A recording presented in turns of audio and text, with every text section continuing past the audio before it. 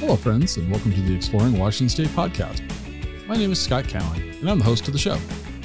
Each episode, I have a conversation with an interesting guest who is living in or from Washington State. These are casual conversations with real and interesting people. I think you're going to like the show. So let's jump right in with today's guest. Well, I'm sitting here today with Tom Llewellyn. Tom is a Tacoma author. We're going to talk about his books and all that. But Tom, before we start talking about your books, because that's the primary focus today, the other thing, and I didn't know this, when I reached out to you about being on the podcast was because of your latest book. I saw the cover, caught my eye, sounded cool. I didn't know that you are part of Beautiful Angle. That's correct. So in 30 seconds, why did you guys start that? Oh, Beautiful Angle, just real quickly, is a street art project in Tacoma, and it's letterpress posters that we make about once a month, maybe 10 times a year, and hang up around town. And my partner in that, Lance Kagi, and I have been doing it for 21 years, and we've, even before that, we'd done a lot of creative projects together. We'd done some art together, and we'd been in a band for 7 years. And then he got really into letterpress. He's a graphic designer, and I'm a writer. So, and we both said, geez, we should do posters together. We were big fans of street art, so we kind of wanted to start our own. And as simple as that, that's why. I mean, the other reason is, there's no paying client involved. And when you take money out of the equation, you get to do whatever you want. So that's what we do. We just make posters about whatever we feel like making them about. And it's gathered a really strong fan base, and it's just been a joy to do. Yeah, I know when I was living in Tacoma, the last time I was living in Tacoma, I grew up there, but so that predates your whole Beautiful Angle thing. But when I was living in Tacoma as an adult, there was always buzz on the street when a new poster dropped. So that's kind of cool. So I look forward to getting both of you back on to talk about that. Would love to do that. Perfect. All right. So today, though, I'm going to kind of set the table a little bit, and then you're going to take over. So you grew up in the Redondo, Tacoma area, Federal Way, area. You went to the University of Washington. So I have to ask, was it painful to watch? I don't know if you're a sports fan. I guess you are. You're wearing a Rangers cap, but I mean, was it painful to watch? I mean, or is it too soon to jab you? So painful, man. I'm telling you, it killed me. I mean, we had such a good season, and then the game just fell apart in the national championship against Michigan, who's been a long time, decades long rival of mine, which I remember. I mean, I go back all the way to I think I was 12 years old or something when we beat them with Warren Moon as our quarterback in the Don James era. And then to lose that game, and then to have our new exciting head coach, Kalen DeBoer, just abandon us like the next day, for Alabama was just, it was just this 1-2 punch that just killed so many Husky fans, myself included. So I went to Central, so I can root for the Huskies whenever I wish. I can be a bandwagon. I can jump on the Cougar bandwagon. I can jump on the Husky bandwagon. I got autographed Husky. I got an autographed Warren Moon football helmet behind me. I've got some Cougar helmets behind me. So I can, I'm a fair weather fan. But does it hurt, or is it some small consolation that he went to Alabama? Better Alabama than other places. Alabama's no one we ever consider. And, the Crimson Tide, a huge, is there a more renowned football program in the U.S.? Probably not. They're certainly iconic. The part that just creeps me out of this and the kind of, dissolution of the Pac-12 is just that college football at least had the appearance of some sort of purity. And now it just feels like it's all about money. It's AAA football, right? It's just one step down from the NFL, and it seems like it's all about the money. I mean, the amount of money Kalen DeBoer is going to get as a head coach is just, I don't know, man. It says a weird, creepy thing about our national values that, future archaeologists are going to look back and and think it's bizarre how much we pay these guys who play games. But I still watch, and I'm a huge baseball fan, and same issues there. But I love following baseball. So cool. Well, we could go down the whole. I've got off my left. I've got original box seats from Cheney Stadium that were nice. brought up, that came from Seals Stadium in San Francisco when Ben Cheney built the ballpark in '60. I've got Tacoma Giants jerseys. I've got Tacoma Giants hats. I have autographed team balls from the '60s. Wow. My first baseball memory is my grandfather yelling at me to pay attention. I was going to get hit in the head with a foul ball at a Twins game, Tacoma Twins game, and anyway. So we could not even talk about your books. We could just talk Tacoma sports, and we kind of have a good time. Scott, I'd be happy to do that. Yeah, that'd be kind of we'll do that again. But all right. So the last piece here about the UW though. So you went and you were in creative writing, mm-hmm.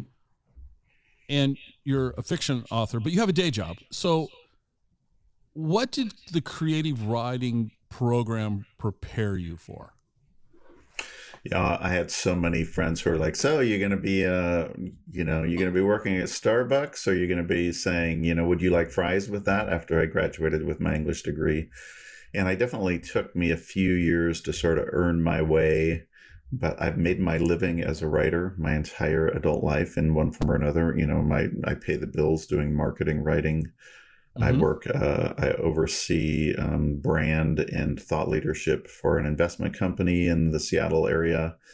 And the skill set's the same. You're still telling stories. If you're telling a story about, your exposure to, small cap equities, or you're telling a story about a girl in who moves into a guild hall of metal workers, the same principles apply. You're still trying to capture them in the first, mm-hmm. You're trying to set up a great story and you're trying to pay it off. Gotcha. So I love working in the skill set. I love just kind of soaking in that. That's awesome that you've been able to, follow your passion that way. So once again, you kind of grew up the Federal Way area. You went up to Seattle for college. Why'd you move to Tacoma? I mean, most of us, I grew up in Tacoma. I could not wait to leave. I moved back because my son came to live with me. Mm-hmm. At that time, I lived up in the Stadium District. I had a great time in Tacoma as an adult. I did not enjoy living in Tacoma in the 60s and 70s. I'm a little older than you, so you get that. But you chose to move. You went to school in Seattle. What made you come back? Because you've been in Tacoma, over about 25 years or so, right? Yeah, close to 30. Okay, close to 30. Actually, it's slightly over 30. Okay. If I'm completely honest, the reason I moved to Tacoma was cheap housing. My wife and I were looking for a place to live, and we're like, anywhere but Tacoma. And our realtor was like, "You are broke. You don't have enough money to live anywhere else. You should just go look at a house in Tacoma." And at the time, housing in Tacoma was so affordable. It is definitely not anymore. Right. Well, but yeah. Well, compared to the national average, it's significantly higher, and starter house in Tacoma is about $500,000 now, which is insane. Just kind of unbelievable, right?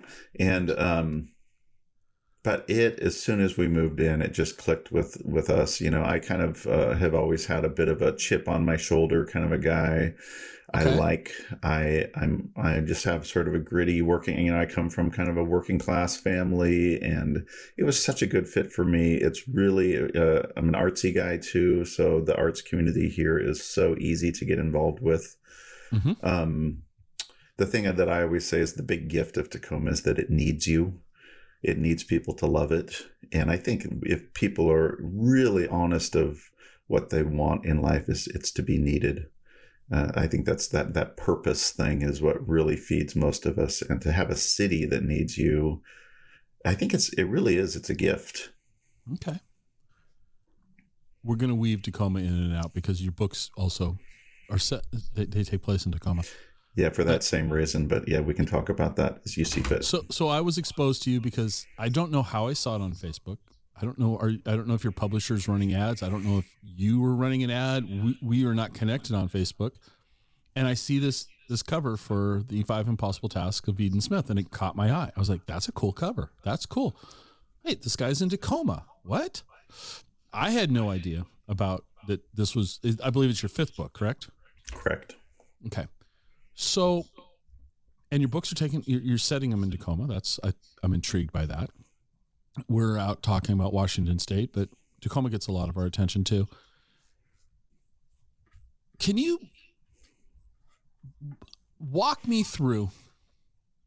I have this romanticized version of authors that they sit in a coffee shop, or they sit in a dark, not dark room, but a quiet space, and they tap away on their keyboard, or maybe you're writing it out longhand. But what's the technical process that you work through when you're, after you've already, and we're going to come back to, I want to talk about how you get your ideas, but I want to talk about how do you put quote unquote words on paper? Yeah, my words are always on screen. I barely know how to write longhand. Honestly, if I have to write more than 10 words, I will type it and print it out. My fingers don't connect to my brain unless they're on a keyboard. If we ever move into a post-keyboard world, that would terrify me.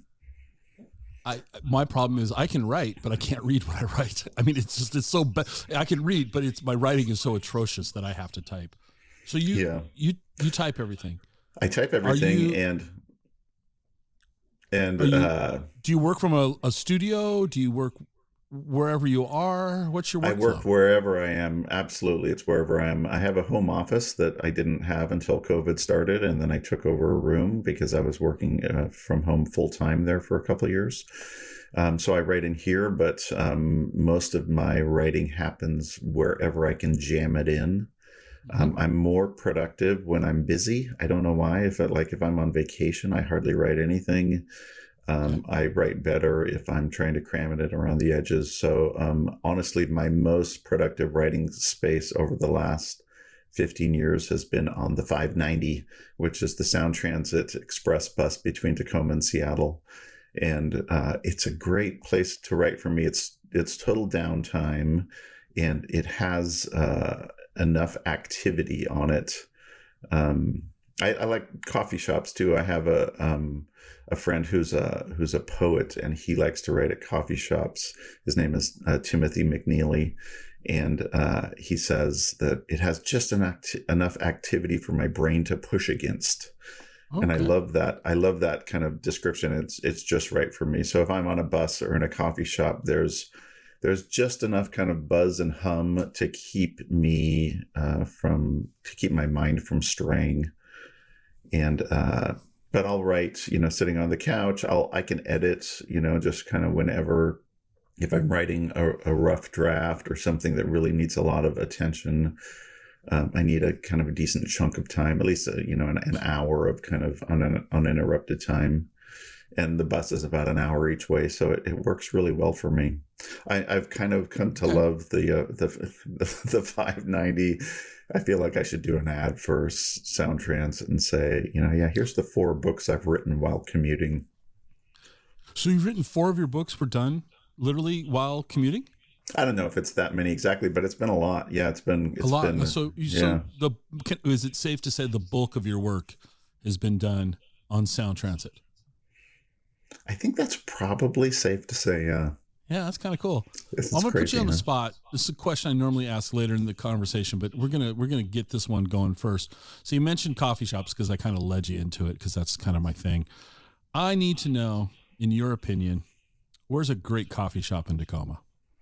Bluebeard is my go-to coffee shop. It's on the corner of 6th Avenue and State Street. Yep, right next to Jason Lee Middle School. Yeah, which is now called Hilltop Heritage. But is it? Okay. Yeah, they changed the name. Part of this changing the name, Jason Lee was apparently not a good guy. Yeah, that would make sense. Okay. Yep. So anyway, right. But yeah, Bluebeard. They roast their own coffee right there. It's just got a really good vibe. It's a big funky space. You can get a seat somewhere. And so, what's your go-to coffee drink? It's either just a shot of espresso and a glass of soda water, or just black drip coffee. So simple, a purist, if you will. Love Yeah, the older I get, the more I like espresso. Is sort of the sipping whiskey of coffee. It's strong, and it. Mm-hmm. so I like that. Awesome. All right. The Five Impossible Tasks of Eden Smith takes place in Tacoma. Where did you get the inspiration for the book? I think I got it from a lot of places, but the original idea was I can't remember who I was in a conversation with, but it was this idea of, if you think about, so the book is set in what is, for all intents and purposes, an old folks' home for metal workers. And I was having a conversation with someone about, these great children's books or young adult books or even adult books of, like, you think of Charlie and the Chocolate Factory, or the Harry Potter series, or even Lord of the Rings or Narnia, that these books that have this world that's so desirable that you almost love the world more than you love the individual stories, and you want to return to the Chocolate Factory or Middle Earth or Hogwarts. And it was just this idea of sort of a challenge for my own brain of, like, what if you set the book in a place where kids really don't have any desire to go, like an old folks home or a nursing home. Okay. And so that was this idea. And then of course it morphed from that. It's like, okay, how do you take this old folks home and turn it into, still into a magical place and so it ends up that the reader does hopefully want to go there because it's full of this mastery of the metal craft that verges on the magical, and these elderly characters that end up being, instead of being boring, really colorful, and the building itself is this very much a world within itself. That was the original inspiration, and I struggled with that for quite a while, and frankly really struggled to get it moving. And then realized that if this book was full of old people, I could fill it with my own old people. And so I changed all the characters from these sort of generic people right out of my imagination into actually giving them the names and personalities of my own late relatives of mine who I loved, who are no longer with us. So my great aunties and uncles and aunts and uncles, and realized that as soon as I did that, it was this realization of, like, oh, whenever I'm working on this book, I kind of get to have this delightful family reunion, and I get to have it on my own terms, right? I can put words into their mouths and actions into their mouths. So it's this sort of idealized family reunion. And boy, I just enjoyed so much spending time with these folks. So that was sort of how it came about. That's very cool. So it's a work of fiction. I get that, but Tacoma, I know Tacoma. And if I had to make you say, where would this place physically have been? What neighborhood would you have put it in? I mean, where, like... Oh, I can tell you exactly where it is. Okay. It's on North 10th and North I Street, which is the old Rust Mansion. If you remember the Rust Mansion, yeah. And that's the address. And I just drove past the Rust Mansion going, oh, look at this giant place with this huge round porch that kind of circles the building and these big columns. And so it definitely drifted from there. This building is much bigger than that. And it also has many, underground stories to it. But that's the address. So where I was thinking, the building that I kind of assigned to it was the Document Museum by Wright Park. Sure. Yeah, that would have been a good place too. I don't know why, but that's kind of where my brain went. It would be a place like that. Yeah. But the Rust Mansion makes perfect sense. All right. Yeah, no, that's a good location. I love that museum. But I think it's closing. It's kind of what? I believe I heard that it's that, and I'm trying to remember the name of it off the top of my head, and I can't. But yeah, I believe it is closing. I knew they had more than one location. I think they had a location like in Tennessee or something like that. So maybe they're consolidating. Interesting. I didn't even know, all my years of living there, the first 18 years of my life living there, I had no idea what that thing was. It was when I moved back somebody that I The worked with said, "Hey, have you ever Carpellis been there?" Manuscript Museum. Carpellis Manuscript Museum. Yeah. Yeah, what is that place? You know, and I went in there, and it was a very cool experience. To me, it's an underappreciated asset that Tacoma has.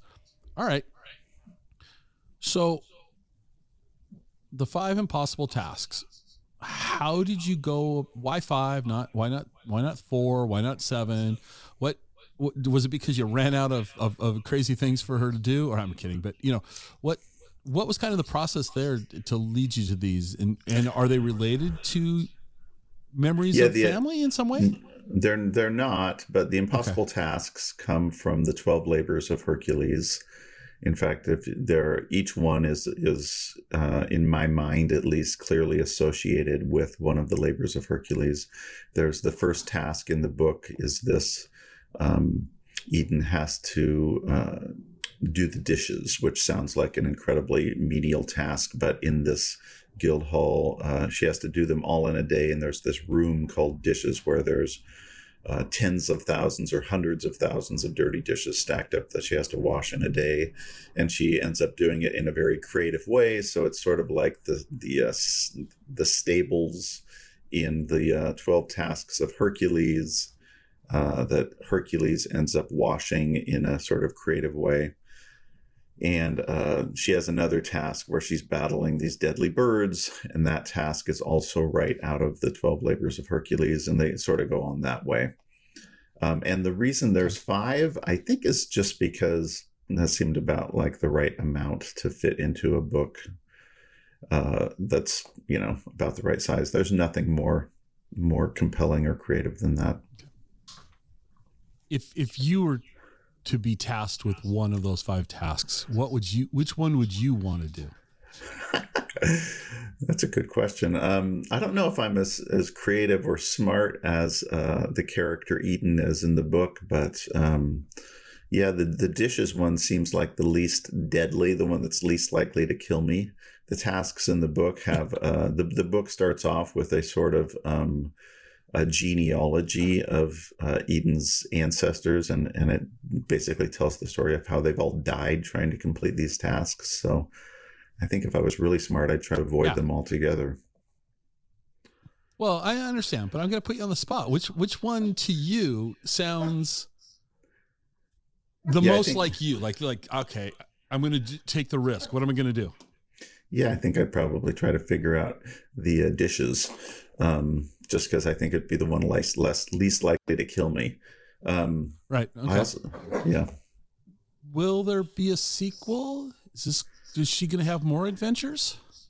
I hope so. That's actually not up to me. That's up to the publisher if they're willing to do this, and it's frankly determined by how well this first book sells. And if you ask me how well the first book is selling, I have no idea. It's publishing. From an author's point of view, is very much a black hole. Apparently, the selling process of wholesaling books and potentially buying them back from retailers means that getting numbers is something that happens, over like half of a year, as opposed to, we're used to having data at our fingertips anytime we want, but apparently the publishing and book selling process is too complex to make that happen. So I won't know how the book is selling for at least 6 months. And, but I have mapped out sort of in my mind, I have an idea of definitely turning this into a series. I set up a number of things in this book that would definitely feed into a series. So I have a lot of ideas in that sense. Working with a publisher, do you as the author have any input as to where you're going to ask for the book to be placed? Like, for example, we were supposed to record this last week. We had some illness here in the house, but on Wednesday of last week, you did a book thing at King's Books there in Tacoma. Mm-hmm. Do you get to have any input and say, I'd like to have books, if King's is willing to carry it because I'm a local guy, can you help guide the placement, or are they the marketing experts? I think they're the marketing experts, but yeah, absolutely. I mean, they're happy to send books wherever I can help sell them. So, and I'm sure I sell more books in Tacoma, probably primarily because of, as you mentioned, of my association with Beautiful Angle, which has a very strong fan base, which I'm not above exploiting, or I like to use the word leveraging because it sounds better, but totally trying to exploit that for however I can. So I tend to do really well in Tacoma just because Tacoma is such a great supportive community and they love to support their own folks. Outside of Tacoma, the publisher is much more likely to send me places. On my last book, I did a mini kind of book tour just right around the kind of I-5 corridor, Seattle to Everett sort of thing. And so I know I have a book signing in Redmond coming up in a couple months. I'm doing my first con, Norwest Con, which is a kind of fantasy and sci-fi book convention coming up this first quarter of the year as well. More and more these days, the promotion of books happens in a virtual space on things like this podcast or via blogs and via influencers on social and those sorts of things. I'm going to drop a name. I see that they do. So on Explore Washington State, we have an events calendar across the entire state. So we try to promote events. So, if you're in Tacoma and you're looking for something to do, you can go to our website, look for it across the entire state. So it's pretty darn ambitious to try to think we can do that. But have you ever heard of Village Books and Paper in Bellingham? I haven't off the top of my head, but I might have been there. I have been there. This is the one that's, is this the one that's in the Fairhaven neighborhood? They have two. Yeah, they have two locations. Correct. Yeah. They have a lot, and I mean a lot, of author conversations. They're bringing authors in multiple times a week. So they've got an audience that's kind of primed to expect an author to show up. Bellingham's not too far to drive. I would totally drive to Bellingham. What a great town. Yeah, no, Bellingham's awesome. So you maybe add that to your list of possible places to go and talk. And I've seen events there with children's books authors. So I'm recommending it because I've never been there, but I'm recommending it because of the number of author events that they have. That seems to be like a focus of theirs. Nice. So they must have a good mechanism in place to promote the events. Well, I'm a huge fan of the independent bookstores, and surprisingly, they just kind of seem to keep rolling, and I love that. I think I don't know if it's truer in the Pacific Northwest. I know we are the most readingest part of the country. Right. So I love that. And, these bookstores like King's Books in Tacoma just is a great place. We have a new High Voltage Books on 6th Avenue that is, seems to be doing really well. And like seeing a new bookstore open is just like, oh, how cool is that? No, it's very, very, it's almost as exciting as a new vinyl record store. Yeah, I'm with you. I think I warned you that my shows always bounce around a lot. So I'm not even going to push the clutch in. I'm just going to shift gears. I was listening to an interview you did earlier about your childhood, and you had a very conservative mother, but she would let you read whatever you wanted to read. So at a young age, you were reading Stephen King and all this. You mentioned Mad Magazine, which we're going to get along just great if you were reading Mad Magazine. And I didn't listen to all the episodes, so maybe you've already discussed this, but something that was brought up was liner notes, album liner notes, that you were reading those. As a kid, what were you listening to? I was the youngest of 5, so I had 3 older brothers who were quite into music. My brother Dan, who now lives back on the East Coast, but he was a big influence on my musical taste. And his leaned towards classic rock. We now call it classic rock. Back then, you just called it rock. And so I still listen to the same stuff too. I just was listening to "Wish You Were Here" by Pink Floyd, and I probably listened to that album 4 times this week. I'm a huge Led Zeppelin fan. Still consider them the greatest rock band ever. I listen to them all the time. In fact, they have a great new biography out just called Led Zeppelin. It's probably a year or two old now, but some shocking stuff. But I loved to read all those those liner notes. So again, anything in that era, Cream and Blind Faith and Traffic and all those sort of bands. And one of the things you love about them is, like, especially reading the liner notes, like you would read Led Zeppelin. I mean, the liner notes from Pink Floyd. Then I'd go over to my cousin's house, and my cousin was listening to an Alan Parsons Project thing, and I was like, Alan Parsons, I know I've heard that name somewhere. Oh, he was the engineer on Dark Side of the Moon, because I was such a nerd about that stuff. And I think I bought my first turntable when I was 12 years old with my paper route and lawn mowing money.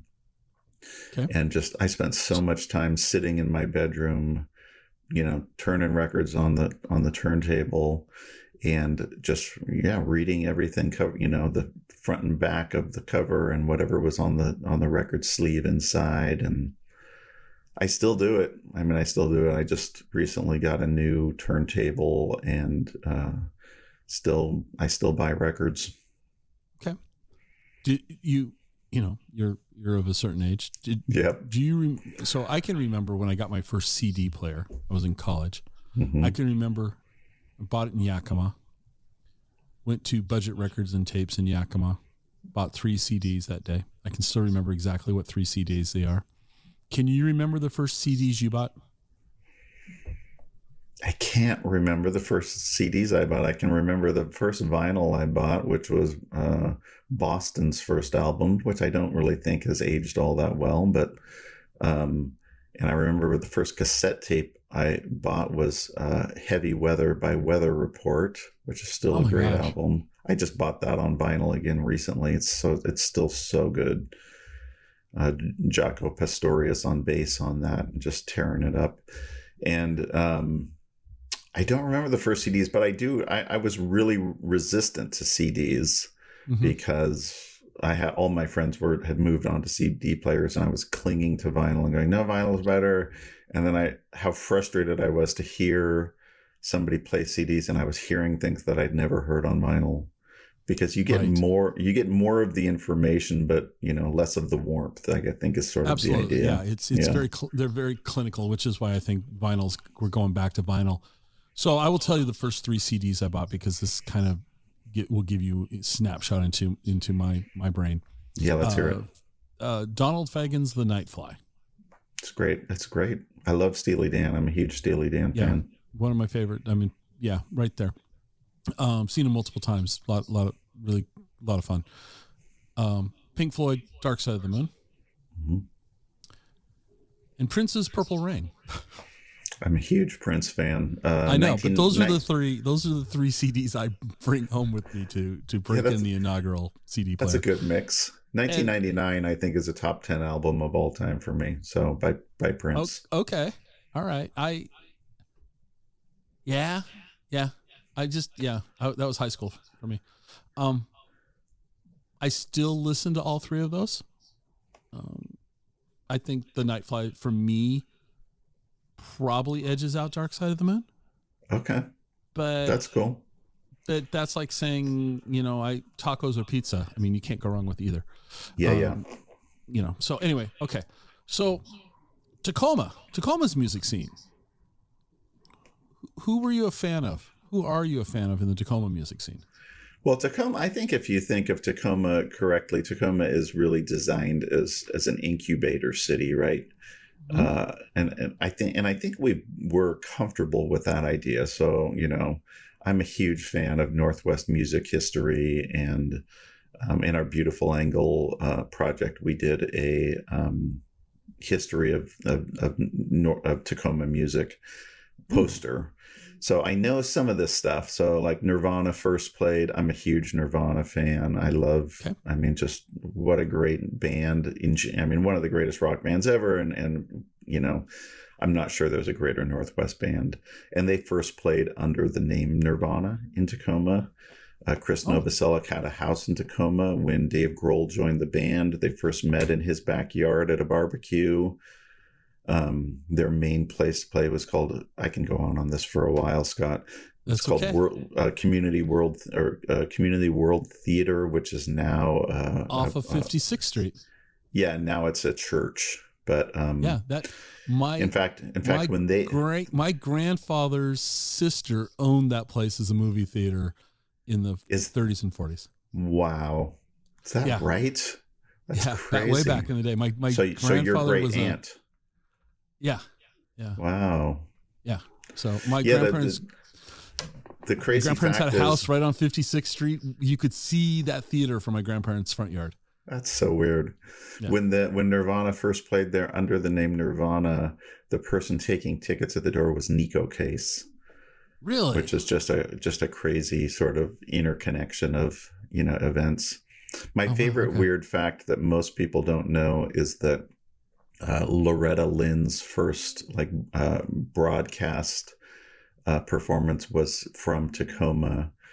Buck Owens of Buck Owens and the Buckaroo and the Bakersfield Sound and Hee Haw and all that sort of stuff was living in Tacoma at the time, and he did a radio program on a local radio station, and he did a talent show at a restaurant on South Tacoma Way called Steve's Gay 90s. Oh yeah, and one of his sort of discoveries was this young woman who had moved up here with her husband. I think she was actually living in Bellingham at the time or somewhere up north, but she was coming down here to be on the Buck Owens' various programs and shows, and her name was Loretta Lynn. It's a pretty good claim to fame.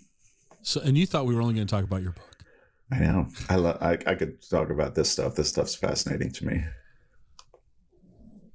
Are you currently in any process of another book that you're working on? Oh yeah, all the time. Okay. How many, I'll call them projects. How many projects do you work on simultaneously? Just one, or are you scribbling notes down or typing notes because you don't write, but you jotting notes on the computer down for multiple projects, or how's your brain work? Yeah, messily. I'm constantly jotting notes down. I have big file folders full of just things called book ideas. I'm currently working on, I just sent a completed notes on a manuscript on a book called Black String to my agent, which actually is a book that was published in a earlier form only in Germany and the Netherlands, but we've never sold it in the United States. Wow. So we've done some rewrites, and we're trying, she's supposed to come back to me with some edits, and we're going to pitch that again. And it's a book that is sort of based on string theory and the myth of Theseus, who goes into the maze, fights the Minotaur in Greek mythology. He finds his way through the maze with a ball of string, and or finds his way out of the maze by following the ball of string. So I really like this story. I hope something happens with it. And then I'm working on another book that's actually set in my mind where Hilltop Heritage Middle School is, but in the book, the middle school is built on a cemetery where they were not allowed to remove any of the graves or the headstones. So there's headstones and mausoleums popping up through all the floorboards and on the soccer field and things like that. The working title is the Edna J. Krebs Memorial Cemetery and Middle School. So those are the two that I'm actively working on. And then I have a bunch of half-finished things that I tend to come back to things. Like I'll get it a certain level, then my mind shifts onto something else. But then I usually come back around and try to finish something. Each project's different. I get that, but what's the approximate? Let's use the 5 Impossible Tasks of Eden Smith. How long did that take you from starting to actually work on it? Not just the idea, because the idea may have been sitting in the shelf on your mind for months and years. But when you started putting fingers to keyboard to the book being completed, as far as your role, How long is that process for that book? I can get pretty specific on that one because I went back and looked at my my file folder on my Mac, and the earliest kind of serious beginning on it was late 2017, early 2018. So if we just call it January of 2018, and I finished edits on it in fall of 2023. So almost 6 years. It's a long time. It's a long time, and probably 5 of those years is the editing process. I had a good rough draft. I think we had a contract on the book 3 years before publication, and then it was 3 additional years of editing and rewrites between then and the time it came out. As the creator whose words are being edited, is that easy for you to watch somebody else make a change, or do you are there times when you're like fighting them, going, no, that has to stay, you're changing the message too much, or how's that for you as a creative? Yeah, the way it works is they rarely change anything on their own, but they'll say, I think you should change this, and they let me actually do it. But they get very strongly opinionated on, you need to change this sort of thing. Mm-hmm. I used to be resistant to it. I'm lucky enough my 2 primary editors is my agent, the esteemed Abigail Simoon from Red Fox Literary, who's been my agent for forever. And then Kelly Lohman at Holiday House, who is the publisher of this book. And they're both just seasoned, just brilliant editors. And they're annoyingly right. You're just like, and the thing it's people who are young authors or haven't been through this before find it incredibly shocking. Of like, they'll make these requests of like, I don't think this chapter works. I think you should get rid of this chapter. And you're thinking, if I get rid of this chapter, it's going to change these 4 chapters before it and 20 chapters after it. And they're like, yeah, I know. Take 6 months and work on that. And you're like, 6 months? I want to be done with this thing, right. But they're right. They're just consistently right. This is what they do for a living, and they just have a really good ear for what works and what doesn't. And I honestly, I used to loathe the editing process, and now I've totally turned that corner, and I love it. And I mean, that's what writing is. Real writing is editing. It's that polish and the ability. The thing I like about it is when you write the first draft, it happens, for me at least, it happens in a very linear process, right? You kind of go from start to finish. And then when you're editing, you sort of become like a god, and you can step out of linear time and space and move wherever you want. The characters are still stuck in their linear story, but you're kind of dipping in and out. And so it changes the way you read too. So if I read another book, like somebody will read Harry Potter or something and go, I can't believe this thing with Voldemort happens here in book 3, but they set it up in book 1. And you're like, that was just editing. That's all fake. It's all just, it's like foreshadowing. If you think an author is great at foreshadowing, it's like a kind of a cheap magic trick. It seems brilliant and seamless to the reader, but for the writer, it was this, it took them a year to go through and figure it out. But, it's so easy to go back and add something on page 3 that looks like it's now, magically paid off on page 350. But, you open up the Word document and stick it in there. It's just, there's nothing to it. That's interesting. So let me ask you this. Does working with the editors on your fiction work, has that, in your opinion, paid positive dividends in your professional writing? Are you more open to the editing now for on the corporate side, if you will? I think I would honestly say that it's happened the other way around, that I was open to the editing process because I was already, before I published my first book, I was probably 15 years into business writing. Okay. And if you've ever done any sort of, like, I was an ad copywriter, I was a trade journalist for a while, and a marketing writer, and you're just used to having brutal clients, whether it's somebody in your own company or somebody at another company, just saying, "Oh, I don't like this. This isn't working at all." And you never and maybe get not something. knowing why, not Maybe necessarily not being correct either. Yeah. But you just realize, oh, they're the ones signing my paycheck. They get to say whatever they want. And you develop this really thick skin. So I think it was a huge bonus for me as an author. And I think my editors and agents were delighted to say, oh, this is somebody who doesn't get their feelings hurt when I tell them to change something, because I was so used to it by then. Okay. Well, to respect your time, and we could go on and on, because we could be going back to talk music or sports or Tacoma in general. So I got a couple of things I want to make sure we touch on. Your bio talks about you grew up in a house with frozen toilets. I did indeed. That's a pretty interesting visual. Now, you also state that you grew up in a waterfront home, right? That's right. Okay. Let's set the stage here.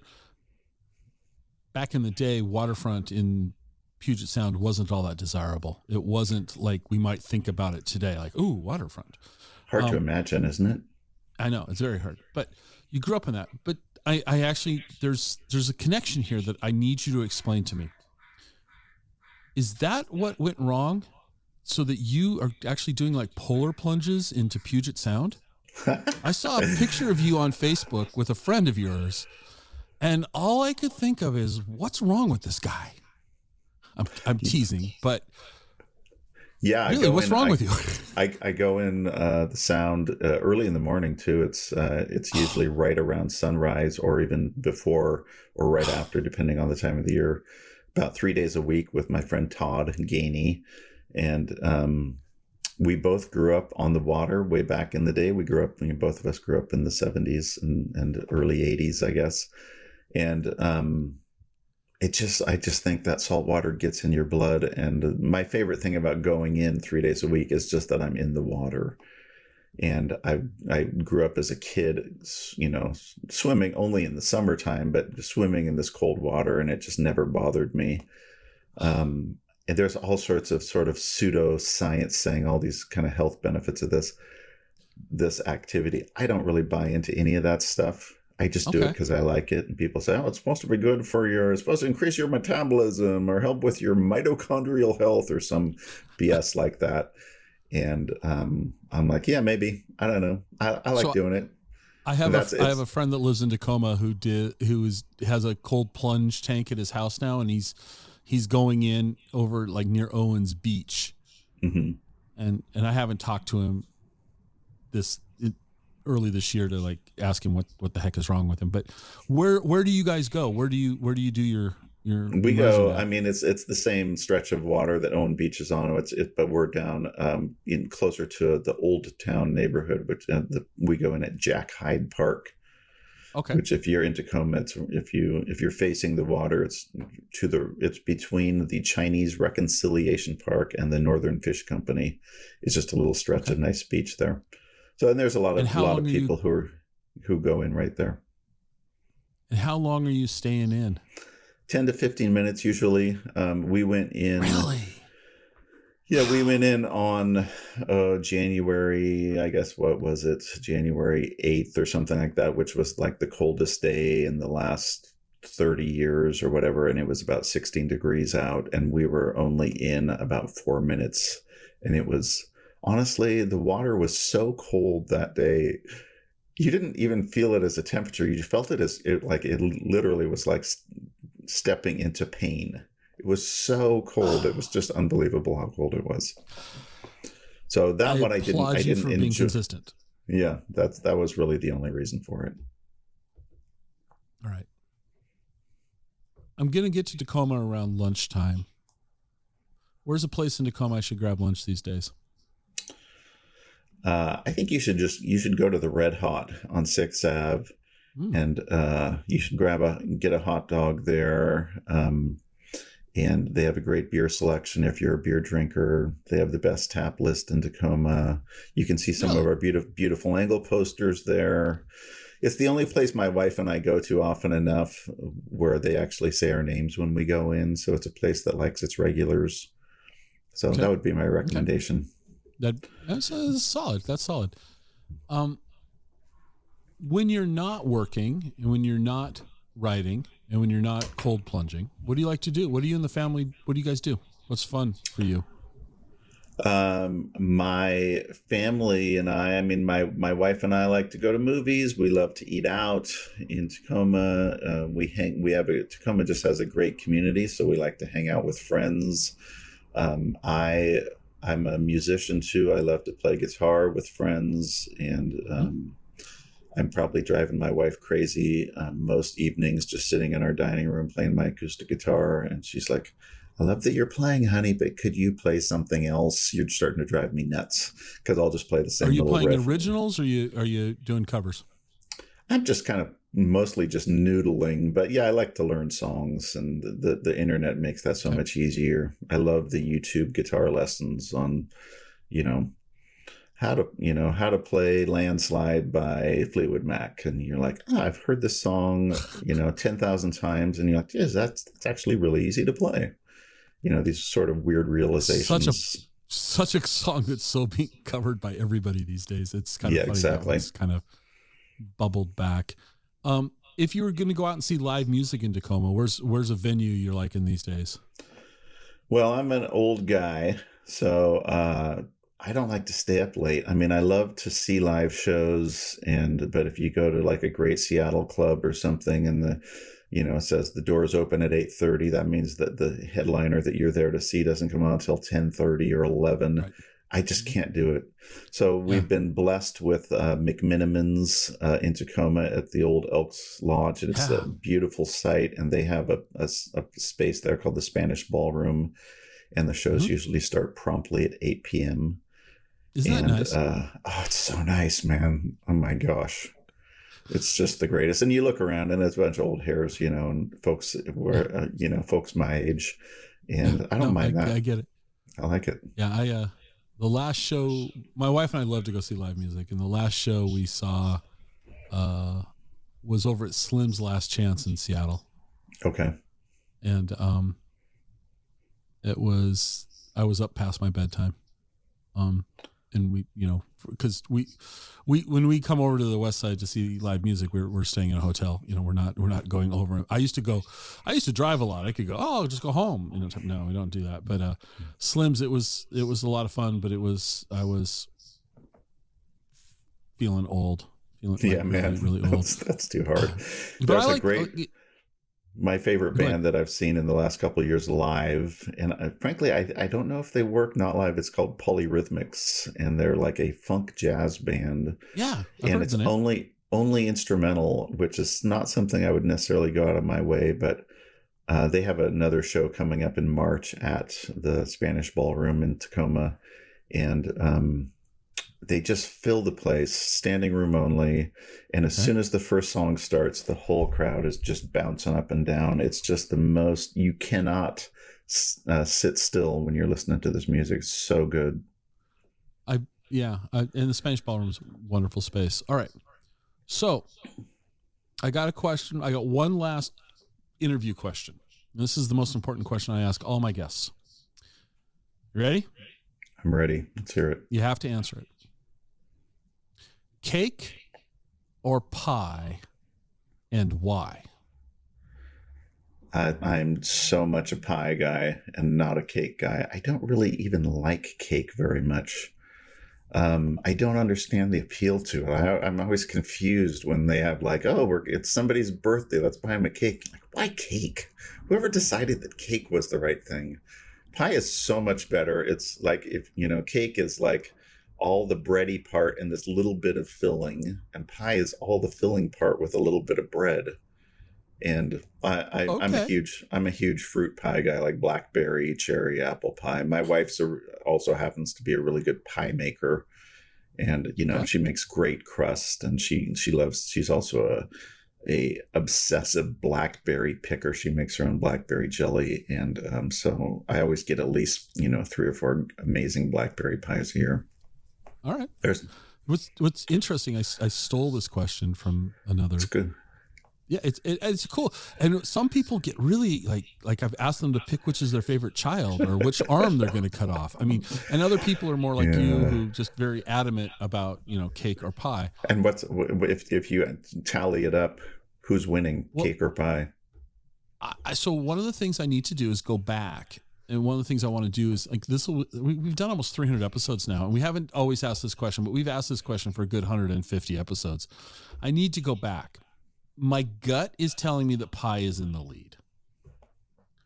That's good. That gives me hope for the future. Yeah, I mean, I'm glad I could help. No, it's pie is and honestly, my gut is telling me that pie is substantially in the lead. But that could be just selective memory on my part. Yet, if you go to a birthday party, it's always cake. If you go to a wedding, it's cake. My friend Ed, actually, when he got married, he was in my same way of thinking, and he, instead of having a wedding cake, they just had a selection of great pies. It was like, this is so smart. I had so much respect for that decision. Good job, Ed. There you go. Shout out to Ed. All right. So